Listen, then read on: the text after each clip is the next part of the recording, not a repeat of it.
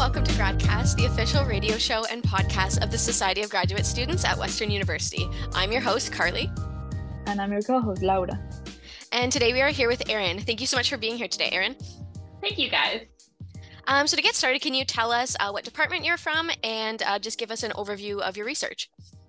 Yeah, I'm from the Department of Pathology and Laboratory Medicine at Schulich, and my research underlies COVID-19, or in my case, I study SARS-CoV-2, which is the virus that has led to the COVID-19 pandemic. My research uses predictive analytics, so computer modeling, to estimate the number of infections of SARS-CoV-2 that are currently circulating, as well as how those infections are migrating between countries. Cool. So if this is an overview, we have to start by defining each part of what you just said. So when you talk about infections, do you talk about the number of people that is infected or the number of viruses that are out there? And then when you talk about migration patterns, what is it specifically that you're talking about? Yeah, so the number of infections, I'm talking about truly the number of people that are infected. And in my modeling, this is predictive by variant. So how many people are infected with a variant, for example, Omicron, globally? Or for a lesser known variant, such as BA 2.75.2. Is there a lot of people infected like this with this variant? And is it not being seen by public health officials? Or is it just a few? And we're recording the amount of infections pretty well for that variant. In terms of migration, what I'm looking at is how fast are different variants going between countries. And so, for example, Omicron, when it first emerged, how fast did it come into Canada? And how fast did it spread from Canada to other countries? This helps inform public health officials as to whether they should close borders, or is it really transmitting within the countries, and closing borders really doesn't do anything. Okay, so excellent. You're talking about how you're studying basically how SARS-CoV-2 evolves and move over time. So how is it that you do this? Yeah, how I go about predicting the number of infections and how viruses are migrating is by creating predictive models. And these models are based off of simulations. So basically what I do is I simulate an epidemic over time using parameters that are similar to the SARS-CoV-2 pandemic. And so we start with a population where every single individual is susceptible to this SARS-CoV-2-like virus that I'm simulating.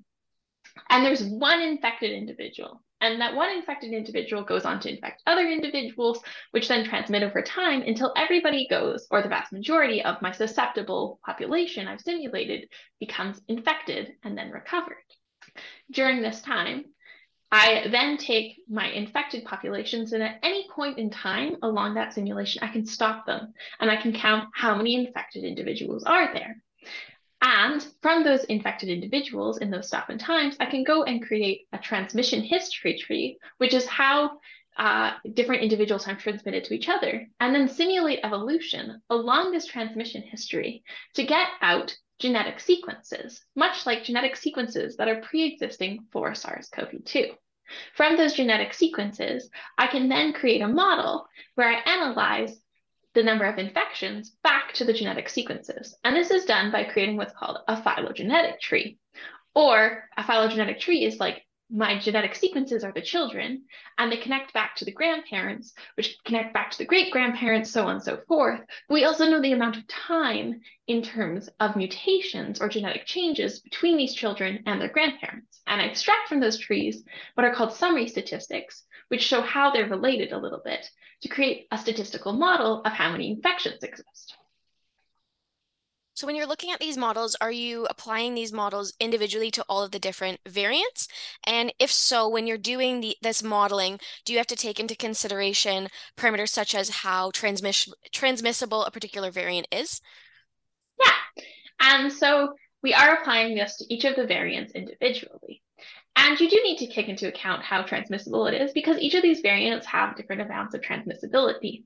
But the model itself already inherently does this. So when we created the model from these simulations, we changed these parameters. We started with values from the literature, from all of the vast information that exists about SARS-CoV-2, such as the transmissibility, and we took that average, and then we varied it along with that average still being in the mean to get models that represented the different different ways that SARS-CoV-2 might be transmitted or the rate at which it mutates, so that our model was robust to those changes. And comparative models that do similar things, how we kind of showed are not as robust. Sorry, and just a quick follow-up on that. I was just curious too if population dynamics plays a role in your model at all. Like, or are you just looking at kind of an idealistic population, or are you taking into consideration that some populations might have a large majority of elderly people who are more susceptible to getting infected? So at the moment, our models are just this ideal scenario of what if a pandemic went according to all of the rules of mathematics, what would that pandemic be like? Future research, I think it would be super, super interesting to change some of these parameters. One thing that is super interesting to me is, can we look at different sex and gender changes? Because we know the rate at which contacts happen are different between genders, and there is also sex differences in how SARS-CoV-2 affects different individuals. So could we model those in those populations that we're looking at, as well as, like you said, elderly versus younger populations, and also including in some of what happened when we brought in lockdowns. Did that change things? That kind of thing. So currently it's this ideal scenario because in the mathematical modeling realm, it is really hard to include those factors. It's actually something that a lot of mathematicians have been working really, really hard to figure out how to do. And so we started simple. Thank you, Erin. I think that's a great explanation. And in order for us to put this maybe like in a very like easy to imagine way, so what I understand so far is, let's say that we have a population. You're studying SARS-CoV-2 viruses, but just to make it easier, let's imagine that we have a population of humans.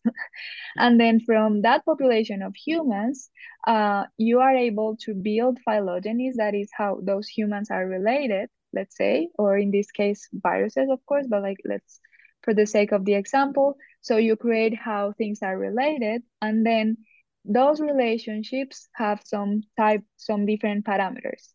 So when you talk about parameters, and that parameters change the way in which viruses migrate, or any type of organism migrate or change over time, what do you mean? Can you give us like an example of how that will affect the relationship between organisms? Because I'm imagining, for example, in humans, if you have um, like a large family of people who really like having kids, and then type of humans that are more solitary, then like those trends will change the way in which those trees are going to be built, and in which these relationships will occur, right?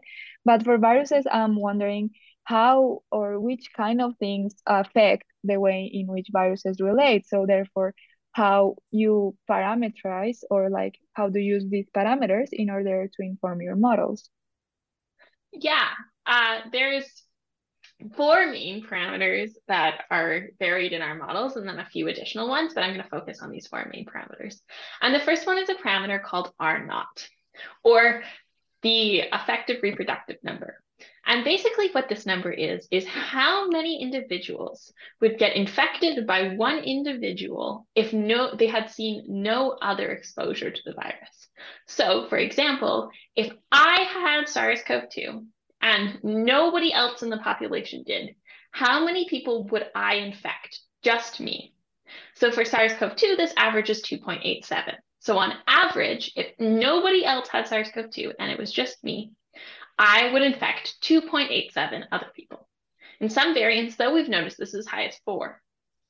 And this drives how fast the pandemic is going to happen. The second parameter that we like to look at is the mean latent period. So this is the amount of time it takes from somebody to be exposed to the virus to the amount of time that they can transmit the virus onto other individuals. So for SARS-CoV-2, this is about 3 days. 3 days between me being infected and getting exposed to the virus before I can transmit it onto somebody else. Then there's the mean infectious period, and this is the amount of time that I can pass on the virus for. And in our models, it's 13 days, because that was kind of based off the start of the pandemic, where we said about 14 days you should be isolating for. So 13 days on average, I can pass on the virus to other individuals. And then the last parameter that we change is called the molecular clock. And this is how fast a virus evolves over time. So how many mutations per day does the virus get? And this goes into converting those transmission trees I was talking about. So Jimmy transmits onto Sally, who transmits onto Sue, into when we get the relationship between viruses. Okay, so I'm curious kind of about the information that you input into this model. So kind of what data are you getting and putting into this model, like in terms of like you're looking at different viral sequences and that's what you're using to analyze these mutation rates and such, if I'm understanding that correctly. Yeah. So the data that I'm inputting into the model is the simulated data. That's how I created the model. But the data that we'll actually apply it to is actual SARS-CoV-2 genetic data. And SARS-CoV-2 genetic data is very, very cool because it's super, super vast. It's the most data that we've ever had kind of in this world of bioinformatics. And as of when I just checked a couple of weeks ago, there were more than 13.5 million SARS-CoV-2 genetic genomes that were circulating on a database called GSAT. And this is where all of the SARS-CoV-2 genomes are located. For a comparison metric, for flu on that same database, because they also include the SARS-CoV-2, they also include flu on that database, there were only about 390,000 sequences. There were about 25,000 respiratory syncytial virus sequences and about 3,500 monkeypox sequences. So it's way more data than we've ever seen before. And all of this data, as most of the 13.5 million sequences, unless it's like bad data, get input into this model eventually once I start applying it to SARS-CoV-2 data. Okay, so you start with one single sequence. Then from that sequence, you create a model, like you simulate, you create a model, and then in that model, you keep informing it with the data that is produced every time. And then from that information, you're able to estimate, okay, how are the number of infections going to increase or decrease over time? Is that correct? Not quite increase or decrease over time. How many infections about are right now? And so Mm. we've applied it to different time points. And so I've been able to look at how have certain variants of SARS-CoV-2. So for example, a variant would be like Omicron changed over time. But really when we apply it, it would be like right now, how many how many individuals are infected with Omicron at this moment? That's super cool, Erin. And now that you know how, so from the data that you're feeding into your model, you're saying how many people are infected. Now, will that change based on the number of sequences that are being generated? Because I know that some countries are producing a very large amount of data, whether some other countries are just able to sequence a couple of viruses, maybe. So it's very different, the number of sequences that every country produces. So are you noticing that your models are affected by those numbers?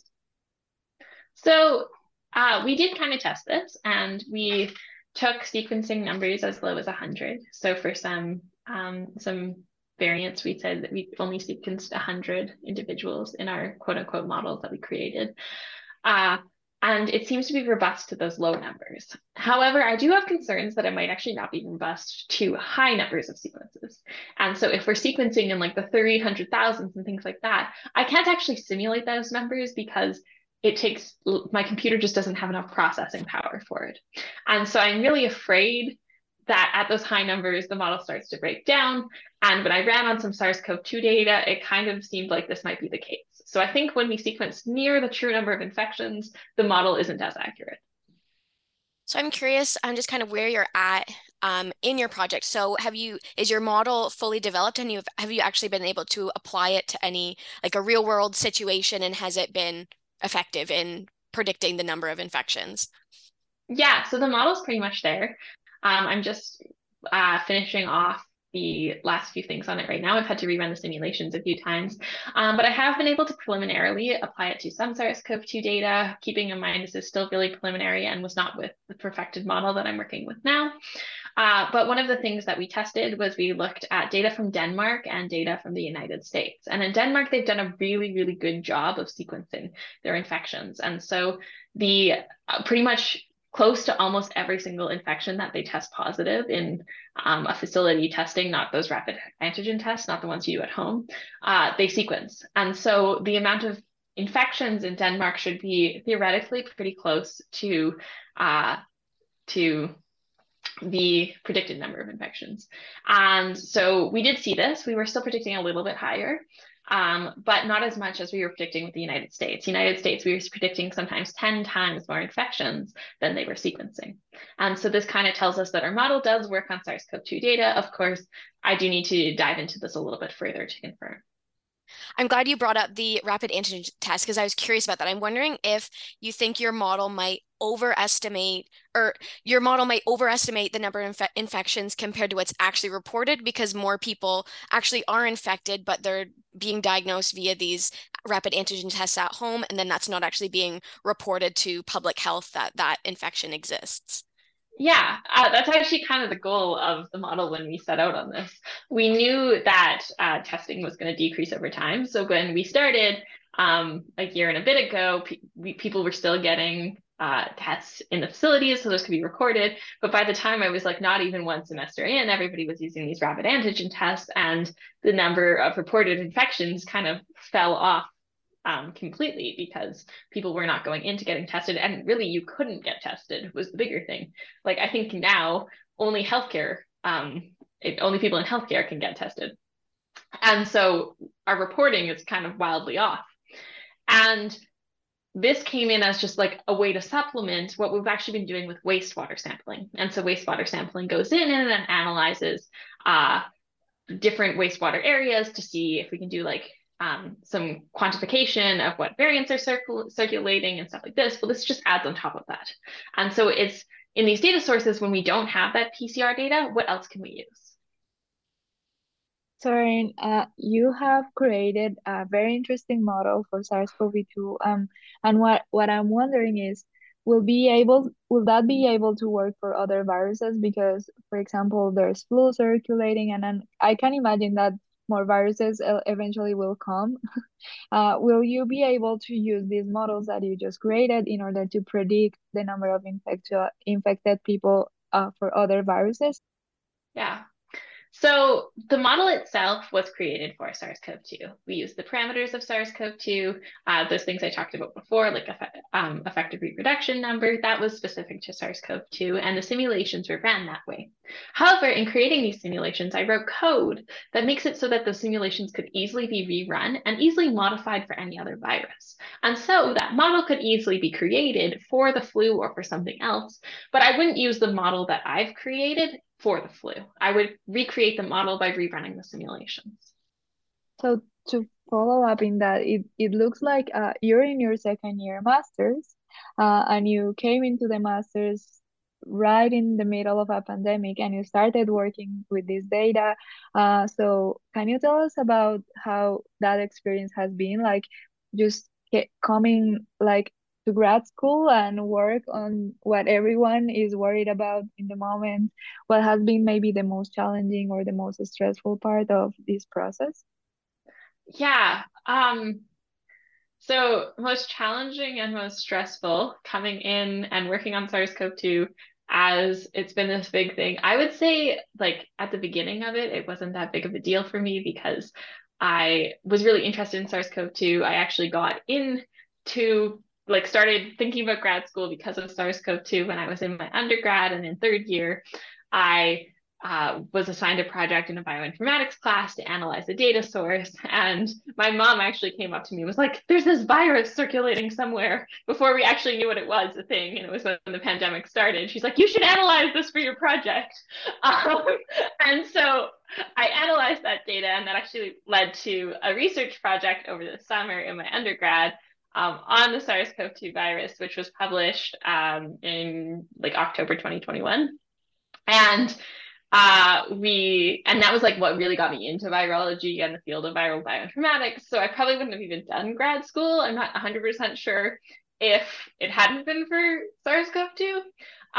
But in terms of the most stressful thing about studying SARS-CoV-2 as we're in this pandemic and stuff like that is that kind of when everybody else has been able to take a step back and be like, I'm going to kind of worry about other things in my life, I'm still seeing firsthand every day, like, oh my God, there's this much circulating. And so I haven't been able to like let myself be free of the virus like other people might have been able to. Kind of to go off of that, this is kind of more of a personal question. I'm just curious, like there's been a lot of divide in our society about COVID, whether it be the vaccines, whether it's all a government hoax, whatever people's theories are. I'm just wondering if this being the focus of your research, if that has caused any kind of conflict in your life per se. I would say not so much conflict in my life. I think frustration with people at times per se. So for example, like I've never stopped masking at a grocery store. Just it's part of my research. It's what I feel about. And so when people were like, "Oh, we gotta stop masking," it kind of like I was like, "Yeah, but like, have you what scientific evidence do you have to back that up?" And I think that's kind of the more frustrating thing for me. And then especially like discussions now, like I was analyzing one variant a couple of weeks ago that I was really scared about, and I put up a Facebook post telling my friends like, "Hey, maybe you should start masking again." And I got one like, and it was like incredibly disheartening. I was like, okay, uh, so you guys really don't care anymore. Yeah, so that's very interesting because I think that you're one of the few people who actually know how like the number of people who are actually currently infected, right? I think that it's okay to move on with life and just like someone can have it and just like uh continue because it has become part of our just daily life. Sometimes you get sick, sometimes you don't, like we are all vaccinated as at least in the university and so on. So I kind of understand that people just want to get over it and get over it and continue doing other stuff, but I can see how you being someone who actually know the numbers, of course it's hard to like step away from wanting to protect yourself and everyone you love, right? Because you actually know how present it still is around us. Yeah, I think that's kind of spot on with what it is. And it's not like I'm the same as everybody else. Like I think it's something we have to live with. It's not going anywhere. But because I can like kind of see the highs and the lows, it's those moments when I'm like, okay, like is it the end of the world to put on a mask in a grocery store for the next month? Like, is that going to affect your quality of life? Not really, but it could protect you against an illness. So it's like those conversations that are kind of disheartening to me. I'm like, go have fun, go do what you want. But like when you're in really, really public spaces, it's a piece of fabric. Fair. And now, for the other part, not only the being sick part, what about the coding? What can you tell us about how that experience has been, like facing models, computing all the time, being in front of a computer, seeing a lot of sequences? It's hard to even tell what you're looking at. As someone who also work with sequences, it's like those are just letters, and I'm trying to count mutations, right? But it's like sometimes even hard to bring it all to real life. So how's that part of your life and your experience been so far? Yeah, I think there's like any kind of graduate degree, there's days where it's really, really exciting and I'm super, super excited with my results and I get into my coding and I'm kind of in this route, this realm where I'm just like typing away and don't even want to stop. And then there's days where I'm rerunning the same simulation over and over and have been doing it for 5 weeks just to find another bug, which is super, super frustrating. And so I think the exciting parts is like being able to contribute to this, like to do what I love in the world of bioinformatics, and contribute to public health. And then the big frustration is just like every day, like running these analyses that take like 48 hours to run just to finish them running and be like, that one didn't work. Yeah, I could see how that would be very frustrating. So I'm curious, kind of, we said that you're in the second year of your master's, so the end is kind of in sight for you. I'm wondering what your next plans are. Yeah, so I actually applied to medical school this round around. So I'm hoping that I get in there and can go on to medical school. I love the world of bioinformatics and would love to be able to kind of continue with bioinformatics, but I sometimes feel like I'm disconnected from the clinical side. And so what I was saying before, especially like in the world of SARS-CoV-2, I'll find something that's really, really interesting and be like, oh, that's the coolest thing ever. And then it takes me a while to take a step back and be like, well, that actually has true real world impacts on population health. And so I think by going and pursuing a medical degree as well, I can work clinical side with patients and not have that disconnect anymore. But I don't want to give up on bioinformatics either. So research position, I'm not really sure. So do you see your model being helpful for you like in the future, or like uh maybe not even SARS-CoV-2 but other epidemics, right? Like now you're going to be in contact with actual patients, so you have an idea of what's happening out there. So do you see yourself using kind of what you've Um, learned in your master's? Definitely see myself using what I learned in my master's. Whether I continue to use the model, we'll see. Maybe if there's like suddenly patients coming in with a virus that we don't know very much about, and I'm seeing them on a day-to-day basis, like I could dig it out again, run it, and see how much is circulating, just kind of as like help inform how to practice in the clinic. But I would say like the skills are very transferable. So even if the model's not used, learning how to create those models, learning how to program, learning how to analyze this data will absolutely help me in my future. And I'm also just kind of curious, like you said, you started your master's during the pandemic, but since most of your research is kind of in front of the computer, have you felt that going to grad school during the pandemic has really kind of impacted your graduate school experience? Um, I would say like socially, it was hard to make friends at first because I traveled across the country for grad school, which was a bit difficult. But like in terms of research, not really. I really like working from home, and so I kind of love that about the bioinformatics world that I can work from home if I want to. And so I think like what the pandemic did allow me was it created this world where we're allowed to work from home. And so in terms of research, I would say it was almost more positive for me than it was negative. Cool. Erin, I think this has been like a very interesting interview, and we've seen someone who started grad school on a pandemic use sequences to inform models that are brand new and maybe will help informing like political decisions and make us all more careful about maybe future pandemics. And now we will see how your journey goes to keep helping people, because that's clearly what you like. So if anyone would like to maybe know more about you or contact you and learn about your work, is there anywhere you could direct them to?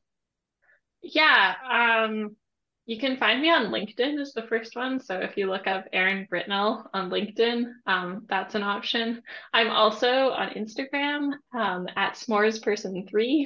So s'mores as in the marshmallows sandwiches. Person3 is my Instagram. Hey, great. This has been Gradcast, the official radio show and podcast of the Society of Graduate Students at Western University. I've been your host, Carly, and my co-host was Laura. We've been speaking with Erin, and this episode was produced by Laura. If you'd like to be involved with the show or get in contact with us, you can email us at gradcastradio@gmail.com.